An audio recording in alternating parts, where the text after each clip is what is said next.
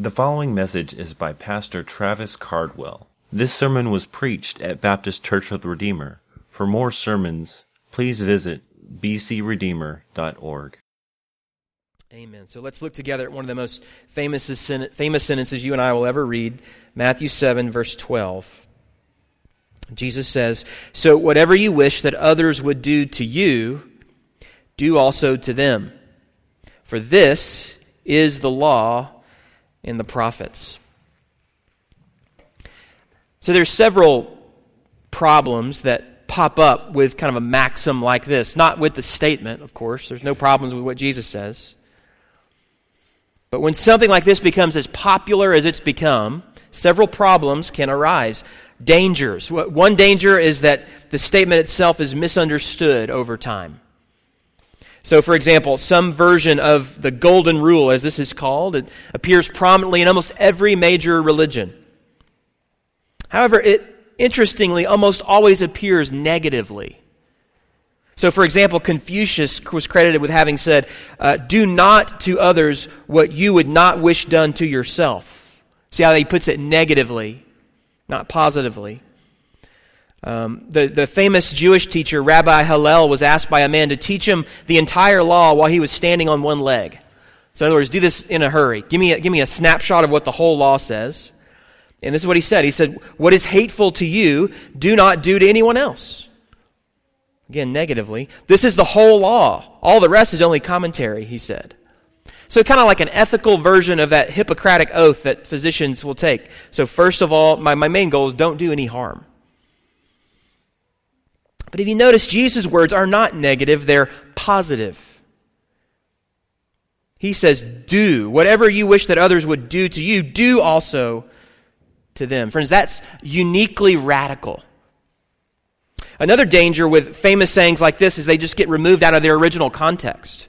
So I did a quick search and just found the use of the Golden Rule in several places where, let's just say, it doesn't exactly line up with the context of Matthew 7 or with Christianity at all.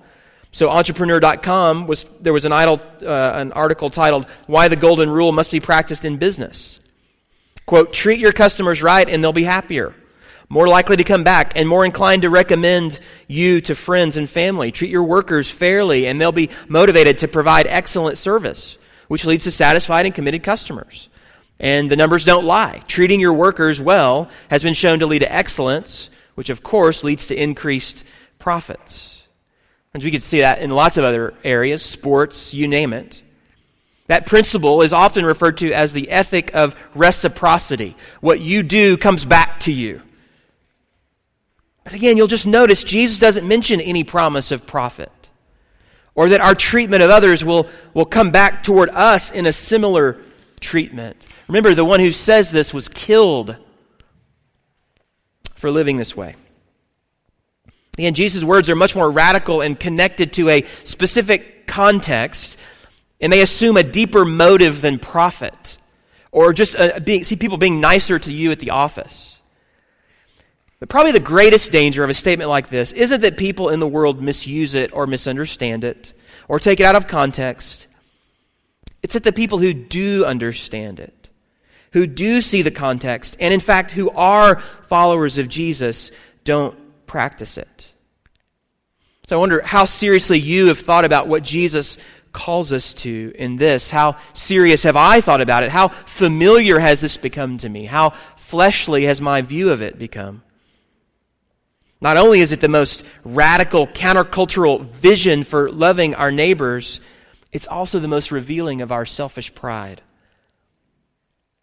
We, the church, Christians, can be in danger of giving lip service to this, even studying it and praising this vision, but not seeking to apply it, to live it out. That's probably how it got its nickname, the Golden Rule. Some argue that it came kind of an unclear source around the Middle Ages, but most agree that this idea came from the 3rd century from Roman Emperor Alexander Severus, who was so impressed with this Christian saying as a way of life that he had it inscribed in gold on the wall of his chamber. Now, Severus himself was not a Christian. So it was on his wall, important, but it never really made it into his life. Friends, Satan would love for you and I to be impressed with, to memorize, to think about, and to praise the golden rule as long as we don't actually practice it. So the main point of this verse in this sermon is very straightforward this morning. Jesus calls us believers and enables us to love others as ourselves. Jesus calls us believers and enables us to love others as ourselves. So what I'd like to do this morning is just to think about the golden rule from three perspectives, to look at it from three different angles. The first is that I want us to see the golden rule in its context, so located there in Matthew 7. Let's look at it in its context. Secondly, I want us to see the golden rule in summary. So it is the law and the prophets. I want to think about that with you. And then finally, and maybe most importantly for us, the golden rule in practice. A challenge for us to apply it, not just to admire it. So those notes are there in your bulletin if you want to follow along. And just as a reminder, if you're here as a Christian and you've been studying this with us, you won't find a more straightforward picture of what following Jesus looks like than in the Sermon on the Mount.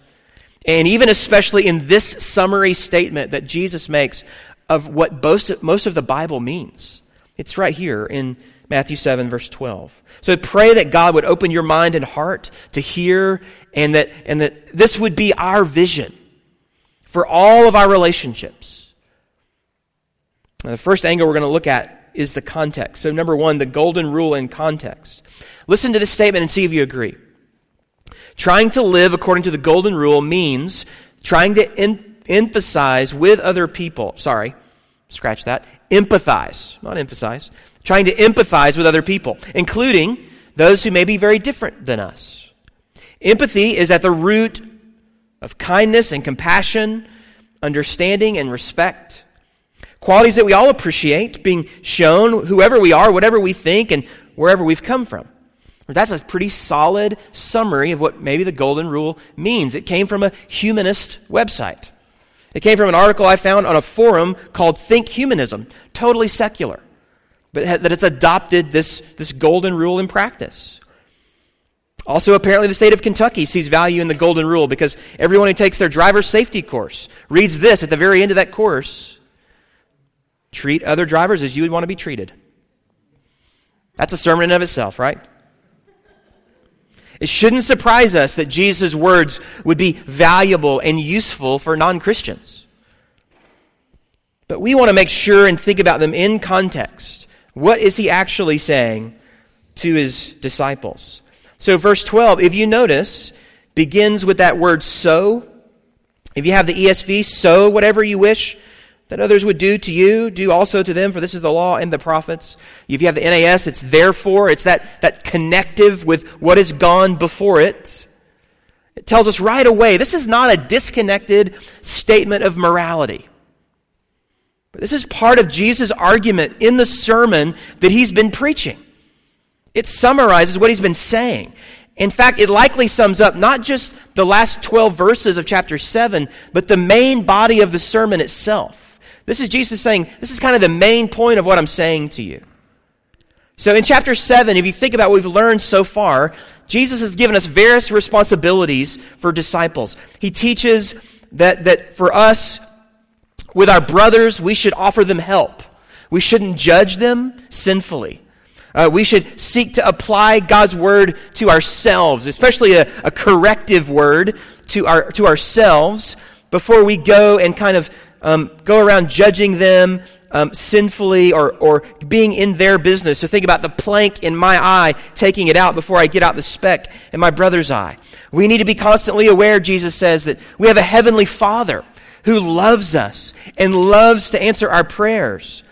And then when we fail at exercising wisdom in relationships or trusting our Father, we're to ask and seek and knock. And God will forgive, He'll grant, and He'll open.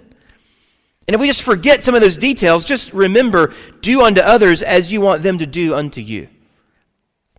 And then I also think that phrase, law and prophets, is there to direct us back to chapter 5, verse 17. So just flip your Bible over there, chapter 5, verse 17. That's where Jesus kind of begins this centerpiece of the sermon. He says, do not think that I have come to abolish the law or the prophets. I have come to not abolish them, but to fulfill them. You see how it makes it like a bookmark. That sort of begins the main point. And then Jesus kind of walks through after that and goes on to say that anyone who relaxes one of those commands is least in the kingdom. Those who do them and teach them is greatest in the kingdom. He describes a righteousness that's greater than that of the scribes and the Pharisees, that's required for kingdom entrance. That those law and prophet phrases act like bookmarks that make up the main body. That main point is to show how the law and prophets are fulfilled in Jesus, and how this new covenant community, the local church, the body of believers, is now called to live out lives of love for God and for neighbor by the power of the Holy Spirit. That's what Jesus has been teaching us. That's what we've been studying. This life, what does it look like? It looks like loving our enemies and turning from selfish lust and being faithful in our marriages, keeping our word, not retaliating, not giving into anger, giving and praying and fasting, all in ways that glorify God, that don't uplift us. Trusting God, not being paralyzed with anxiety. In a word, being perfect. Be perfect as I am perfect. And really, we talked about that word perfect, meaning complete. God completing us in Christ. Well, how does that complete person, Spirit-indwelt person, interact with others? What's a summary of his or her life? It's verse 12. So here's my encouragement. Don't detach these words from the one who said it and our need for him. Don't detach the golden rule from the gospel. So parents, think about this in your own parenting. I don't know about you, but growing up for me, I grew up in the South. Manners and polite etiquette and good behavior are like the trinity of parenting success. If you get that in your kids, you've achieved all you need to achieve. So we have our own sayings and slogans that are kind of derivatives of the golden rule. Like if you don't have anything nice to say, don't say anything at all. That's a good rule to live by. How would you like to be hit by that bat? Right? But notice we're putting it negatively. It's natural, kind of, if we leave it there, it's just easy for us to do. You don't want to be training, however, kind of well-mannered Pharisees. I'm all for manners. I'm all for good behavior and being nice. But friends, none of those things in and of themselves keeps us out of hell. Let the golden rule get you, parents, to the gospel in your parenting. So here's why, children, you don't want to love your sister like yourself because of sin in your life. And then let the gospel be the source for loving others. Because Jesus loved us when we didn't deserve it, love your brother who probably also doesn't deserve it. Think about this with your neighbor. Think about this in the way that you think about serving. Think about this the way you make it through difficult things, particularly in relationships. If you're a member of our church, think about this in your evangelism. The way that you tell others about the good news of Jesus. When you're sharing the gospel and you get just kind of hit with some things that are offensive to you. When someone says something that you don't agree with, maybe it's a shot at a misunderstanding about God, or maybe it's even something you don't agree with politically. Or maybe there's something going on in their lifestyle that you just think, I've got to correct that thing. I just can't get past this person's language.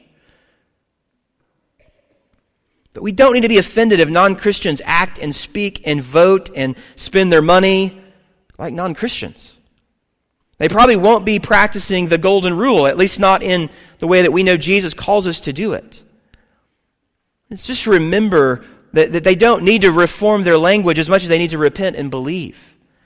Don't start with rules. Start with loving them. Start with the gospel itself. We won't legislate sin out of people. We can't save them with slogans. We need Jesus. So keep the golden rule in its context. Keep it close to the gospel.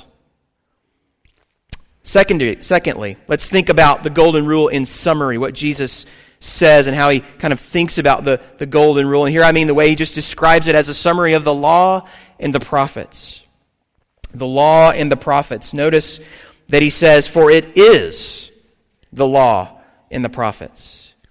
And we know from chapter 5, Jesus says he hasn't come to abolish the law and the prophets, but to fulfill them and to enable his people to live them out. In other words, if you want to obey the Bible, Jesus says this is what it looks like. Particularly as it relates to your relationships with others, this is what it looks like to obey God. Loving your neighbor as yourself. Treating others the way you would want to be treated. Now, underneath that are some implied realities, and that's why we read that section from Matthew 22. So that reality number 1 is loving your neighbor is really part 2 in a 2-part summary of what the law and prophets are. And part 2 rests on part 1. Part 1, Mark read it just a minute ago, Matthew 22:37, you shall love the Lord your God with all your heart and with your soul and with all of your mind. This is the greatest and first commandment. So we can't start first with just loving my neighbor. I'm just going to go now and love my neighbor as myself. Friends, I think that's how this thing gets put on little cards in our businesses or the Humanist website or our sports teams or at the DMV. Or particularly in other religions. We have to start with God. We have to start with loving God. Not passively, not acknowledging Him, not partly, but with all that we are. So if you start with your neighbor, you're going to end up loving based on how much they deserve it, how much they have earned it, how you feel, how the circumstances are like for that day, their performance, and it will end up being a ladder for you to get somewhere with God. But I'm saying, and Jesus is saying, start the other way. Look first to God. Look into His face. See Him in all of His holiness, all of His power as our Creator. And you will be, by His grace, brought low. You won't look at God, as He's revealed to us in the Scriptures, and come away thinking much of yourself. We'll see that He's worthy to be praised, and Him alone, but we also will understand our sin before Him. We'll be face to face with our sins and our darkness and thinking less immediately about our rights, what we deserve from others. We see what we truly deserve is God's justice because we have all turned our backs on Him. We've all ignored Him. We've run away from Him and even tried to take His place as ruler in our own lives. This is the experience of every true Christian. And so if you haven't been brought low by your sin before God's holiness, you're likely not a Christian.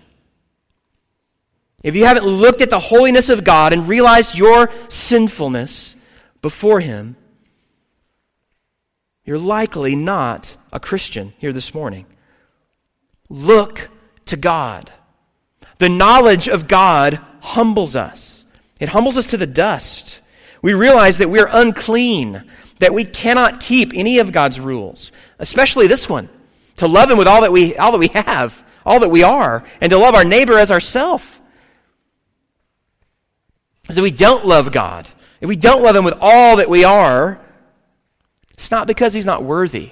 It's not because there's a deficiency in Him. It's because we are blinded by our sin. So friend, just think about how revealing the golden rule is of our hearts, of our own hearts. Do you love your neighbor as you love yourself? And then if you don't know the answer right away, if you're struggling, test it this way. Do you treat your neighbor the way you want to be treated? Do you treat your wife, husband, the way you want to be treated? Do you treat your parents, son or daughter, the way you want to be treated? Your friends, your siblings, your brother or sister, your coworker, the way you want to be treated? What about those that have hurt you? What about those that have treated you unfairly? What about your enemies? It's just a review of what Jesus has been teaching, isn't it? These are the ones that He's called us to love. I think if you're honest with yourself, if I'm honest with myself, we know the answer. We can't keep this in our own strength. We are too dominated by the love of self. We cannot see past our selfish desires and plans to care about what others are going through, much less a God who might actually interrupt our plans and our goals. So one result of just staring at the golden rule is that we come face to face with just our spiritual bankruptcy. This is crucial, actually, that we come face to face with it. We bring nothing to the table with God. This can't be overlooked. You can't skip this step. Thinking about your sin, if you want to truly understand the grace of God in the gospel, and if you really want to love others the way that He has loved you, the golden rule is impossible for us to fulfill. And that's why we need to say more than just treat others the way that you want to be treated. We need to ask how. We need to ask and think about why. Friends, Jesus is not just a good preacher. He is a good preacher. But he's more than just a talker about loving God and neighbor. Those two commandments, there in Matthew 22, love God, love your neighbor, basically sum up the 10 commandments. The first half, love God, commandments 1 to 4. Second half, love your neighbor, commandments 5 to 10. And you could even say they sum up the Sermon on the Mount. If you look at chapter 6, verses 1 to 21, sort of focus on your love to God. And then kind of the end, kind of all the way through where we're studying, chapter 7, verse 11, focus on our relationship with man. But friends, here's the good news. Back to chapter 5, verse 17. Do you not think that I have come to abolish the law or prophets? I have come not to abolish them, but to fulfill them. Jesus fulfills the righteous demands of the law perfectly. Be perfect, as I am perfect. Jesus is perfect. He faithfully loved His Father with all of His heart, mind, soul, and strength. And then out of that love, He demonstrated a love for sinful man that we can barely even comprehend and describe. He came to earth as a man to die in our place, to take our judgment that we deserve, to take the wrath of God for us. And Jesus stepped in front of that wrath, in front of His people, for us. So the same Jesus who laid down these laws gives His life for those who would break them. Friend, that's you and that's me. Turn from your sin. Turn from trying to do this life on your own and put your trust in the Savior. Trust and follow Jesus as your King. He has paid the penalty for your sins. He's risen from the grave to purchase a new life for you. We've just seen how in the Sermon on the Mount, Jesus is redeeming and making all things new. Just this whole picture of Him bringing about a new creation. As God created everything in the beginning, Jesus now is making us new creatures born again by His Spirit. Jesus is leading a new exodus like Moses led the people out of slavery in Egypt. Jesus is leading captives away from sin. And He's established and ratifying a new covenant by His blood that gives us new hearts, with the law written on our hearts as a result of His perfect obedience in our place. All the law and the prophets point to Jesus. They point to this love that He has had for sinners. And not only does He command us to go and live that kind of life, He enables us to do it. He empowers us to do it through His death and resurrection, through the Holy Spirit that lives in us. Friends, that's the summary of what the Golden Rule is. That's where we find it in the Bible, in the context of Matthew, in the Gospel of Matthew, in Jesus' Sermon on the Mount. But friends, we can't stop there. We can't just admire it and see it for what it is. We need to think and put step to obedience in applying it. So that's number 3. The golden rule in practice. Jesus is really moving to conclusion in His sermon. And He's doing it with a point toward application. I'm sure we could all sit and listen to Jesus preach for days and days on end. Just keep preaching. But He makes sure that we understand that hearing and listening are only half of the battle. He says later in this chapter, as He's finishing up His sermon, that if we hear His words and do them, we will be like one who builds their house on the rock. And that's the theme of this whole chapter. That's the theme of our series. Building our house on the rock. Hearing and doing the words that He has called us to. So that involves more than listening, more than thinking and contemplating or even praising Jesus' words, although they're worthy of our praise. But Jesus calls us to obey them. So Martin Lloyd-Jones said it this way: people hear the golden rule and they praise it as a marvelous and wonderful and perfect summary of a great and involved subject. But the tragedy is that having praised it, they do not implement it. And after all, the law was not meant to be praised, it was meant to be practiced. Our Lord did not preach the Sermon on the Mount in order that you and I might comment on it, but in order that we might carry it out. So friends, how is this working out in your life? What would happen if this happened all over the world? What if this were actually people's attitude all over the world? Everyone on the planet. Well, immediately we would have no war, no crime, no political upheaval. If nations were to think not only of themselves, but of the good of others. But we understand that sin has its effect. And we all see that as we just look around and understand the brokenness of this world. But step back from that picture, just into the one that's much closer to home. What if we, the people of God, those who are part of the new covenant, who have the Spirit, who know Jesus and are committed to follow him, what if we live this out faithfully? I think a couple of clarifying things to say as you think about applying this to your life. If you just read it and think things will come to your mind, okay? Two clarifying statements, what Jesus is not saying. He doesn't say, number one, treat people the way they want to be treated. Notice that's not what he says. He says you should ask yourself first, how would I like to be treated? And I wonder why he starts there. Well, I think he knows it's an easy place for us to start because we know how we want to be treated. We think about it often. I think about how I want to be treated. It's like on the tip of my tongue. We know what we like. We know how we like to be treated. But I think also Jesus understands that people who are blind in their sin, dead in their sin, don't know what's best for them. Don't know ultimately what God wants for them. And I think he expects us, his disciples, to know that. So more than just what we want, but what God wants for us. What's God's plan for me? What's God's intention for me as he's revealed it in his word? And if we love God, we want what God wants for us, and then that's how we want to be treated. That's how we should treat others. First clarifying statement. Second thing to say, Jesus never says that if we treat others the way we want to be treated, that we're going to be treated that way by them or by others.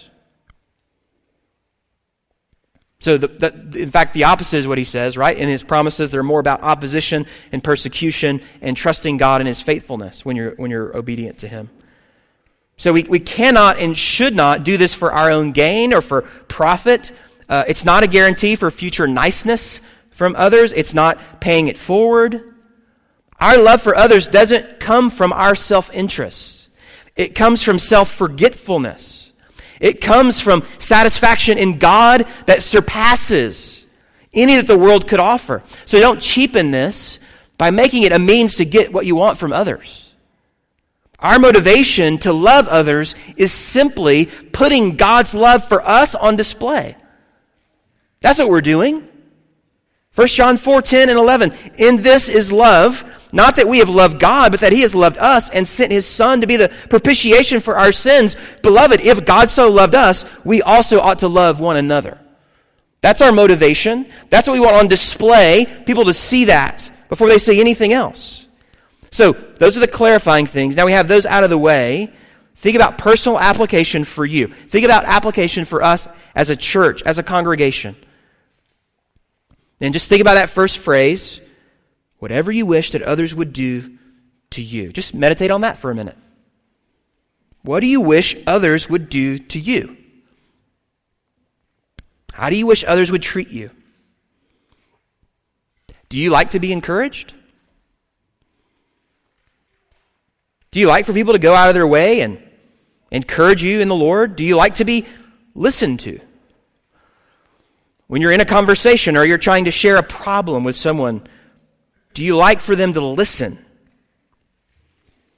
Do you like to be welcomed? Maybe particularly when you don't naturally belong in a setting or a circle of friends? Do you like to be welcomed in? Now, you need to be careful as I'm doing this myself, and I'm noticing some of my own personal preferences bubble up. Actually, I like to be left alone, so I'm going to leave people alone. Right? So you got to be real careful in the way that you even apply this and think about this. No, actually, God calls me to fellowship with other believers. So he calls me to biblical fellowship for iron to sharpen iron. That doesn't happen by myself on Netflix. So I'm not challenged there. I'm not held accountable there. I'm not asked hard questions when I'm isolated. So no, I want that biblical fellowship thing for others too. I want church membership, church involvement. The church should be a priority in someone's life because it makes all the difference in the world. I want that for others. We might like in our flesh to have superficial conversations. I don't really want to go deep today with you.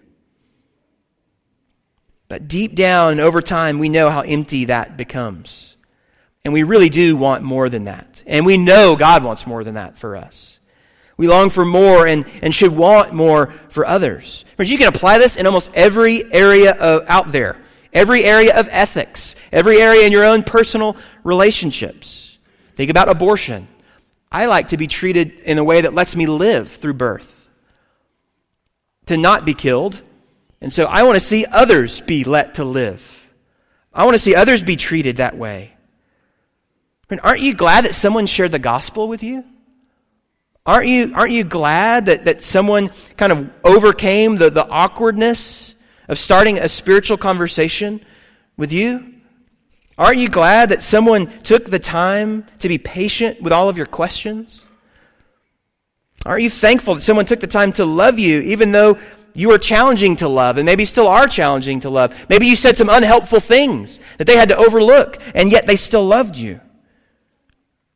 They invested in you time and prayer. And treat others the way you want to be treated. Brother, sister, think about your marriage. How easy is it to begin taking that person that you see every day in the morning and at night for granted? They become more functional than anything else. We know they have a job, I have a job, let's do that job. In any relationship. Like how easy is it just to think about you first and foremost and all those things that you need and you want and you expect. If you're a child, you're a teenager, a child with siblings. Do you think like this? Kids, do you think like this? When was the last time you said to yourself, man, I love when I'm treated this way, so I'm going to make sure and treat my brother this way? Well, Jesus wants us to think like that. He wants us to think like that, to love people like that. You see how the applications here are limitless. These need to be care group conversations. These need to be conversations over lunch. These need to be conversations between you and God in prayer. Some of you are thinking about foot rubs. Some of you are thinking about evangelism. Some of you are thinking about angry clashes with coworkers. And that's the beautiful thing about Jesus' teaching. It really isn't a rule, is it, at all? It's a vision. He's giving us a vision for life. J.C. Ryle says it this way: it settles 100 difficult points. It prevents the necessity of laying our own endless little rules for our conduct in specific areas. He gives a vision for life. You don't have to have a rule book. You can simply ask, how would I want to be treated in this situation? How would God want me to be treated? And then without exception, without an expectation for anything in return, we love our neighbor that way. And that sounds very simple. But you need to know Jesus died to enable us to live that way. It's just that valuable to him. And when we do, we ourselves actually are fulfilling God's commands. So Paul says this really clearly, a couple places. Galatians 5:13 and 14, he says, "For you were called to freedom, brothers, only do not use your freedom as an opportunity for the flesh, but through love serve one another. For the whole law is fulfilled in one word: you shall love your neighbor as yourself." Just telling us what Jesus said. Romans 13:8, "Owe no one anything except to love each other, for the one who loves another has fulfilled the law." It's through our love for one another that others will see that we are his disciples. It's when they see how the gospel changes us and frees us from the enslavement of self. 2 Corinthians 5:14, for the love of Christ controls us, because we have concluded this, that one has died for all, therefore all have died. And he died for all, that those who live might no longer live for themselves, but for him who for their sake died and was raised. And this is the application portion, where we think about the gospel and we think about every day and say, how can we do this faithfully? So as we close, I just want to ask God to help us just to be hearers and doers of the word. John Calvin said that so many quarrels occur because men knowingly and willingly trample justice toward others under their feet while demanding perfect justice for themselves. Wars between nations and wars between individuals both begin this way. All of us can explain minutely and ingeniously what ought to be done for us. So we should apply the skill and wisdom to the needs of others. So friend, just some questions here as we close of application. First one is, do you love God? Has your love for God grown cold? Have you been close to him in prayer? Have you been regularly reminding yourself of the truths of the gospel? Have you been fellowshipping with his people? Have you been reading his word? Have you been considering his holiness and his righteousness and your sinfulness and the glory of God in Christ in the gospel? How's your love for God?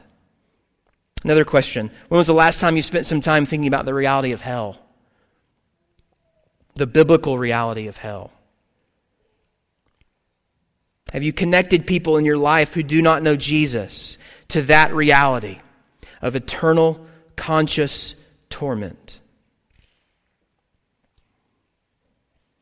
How does a biblical understanding of hell change the way that you're going to love people tomorrow?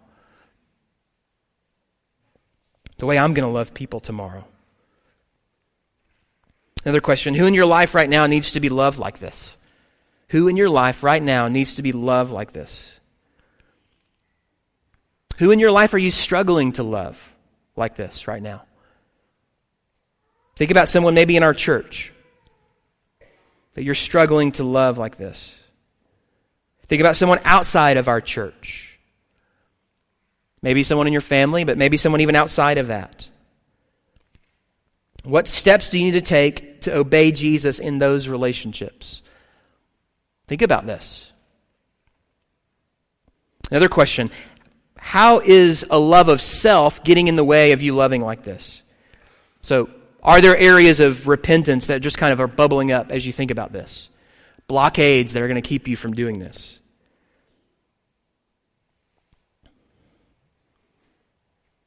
What steps of repentance do you need to take, even today, as you hear Jesus teaching? Another thing, if you find yourself discouraged, and listen, the Sermon on the Mount is set up in such a way that it shows us the standard, it shows us Jesus meets it for us, and then it keeps pointing us back to him. Saying, this is what we're called to, but we fall short, back to him. For growth, for forgiveness, for pardon, for strength. Friend, if you find yourself in that situation, what's keeping you from going back to him? For forgiveness, for encouragement, maybe for the first time. Maybe you've never actually put your trust and faith in him. Just for that reminder that he's actually pleased with you because of what he's done for you. That God loves you. He's praying for you. He's strengthening you. I mean, don't forget the basis for this vision, for love of others, is the way God has loved us, who didn't deserve it. That's the basis for all that we're talking about. Jesus was killed because he loved this way. We didn't deserve this. God's grace is available to us all through Jesus. So if we're poor in spirit, Jesus says ours is the kingdom. If we mourn, we'll be comforted. If we hunger and thirst for more of this, for righteousness, we will be satisfied. When we will ask, he will answer. When we seek, we will find. When we knock, it will be open to us. So friends, hear this sentence again. Whatever you wish that others would do to you, do also to them. For this is the law and the prophets. Let's pray as we close.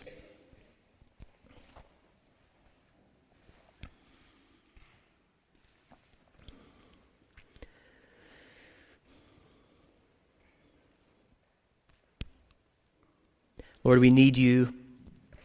Thank you for the good news. Thank you that you have saved us and are saving some in this room and are at work in so many ways. Thank you that we're not blind to this. Lord, we pray you would just continue to work in us, removing and breaking down these sinful, fleshly obstacles that stand in the way between us loving like this, Lord, what you've called us to. Lord, I don't know what the divides are in this room and what the issues are, Lord, but so grateful that you do. And so I pray that we would be just together responding to you as we sing, as we spend a minute in silence, and as we sing, Lord, and as we fellowship together. I pray those conversations would be flavored with this. Not just today, but throughout the week and the coming weeks. Lord, sanctify us. We know that's your will, that we would be sanctified, made to be more like Jesus, and that this church would be strengthened, that this church would be more clear in its witness to Christ. Lord, I pray you do this in me. Lord, show me areas that I'm blind to, that I'm just walking in my own selfishness. Lord, help us. We thank you for Jesus, and it's in his name that we pray. Amen. For the glory of God, Baptist Church of the Redeemer seeks to obey Christ in the Great Commission task of making disciples by the power of the Holy Spirit. You can find out about us at our website, bcredeemer.org.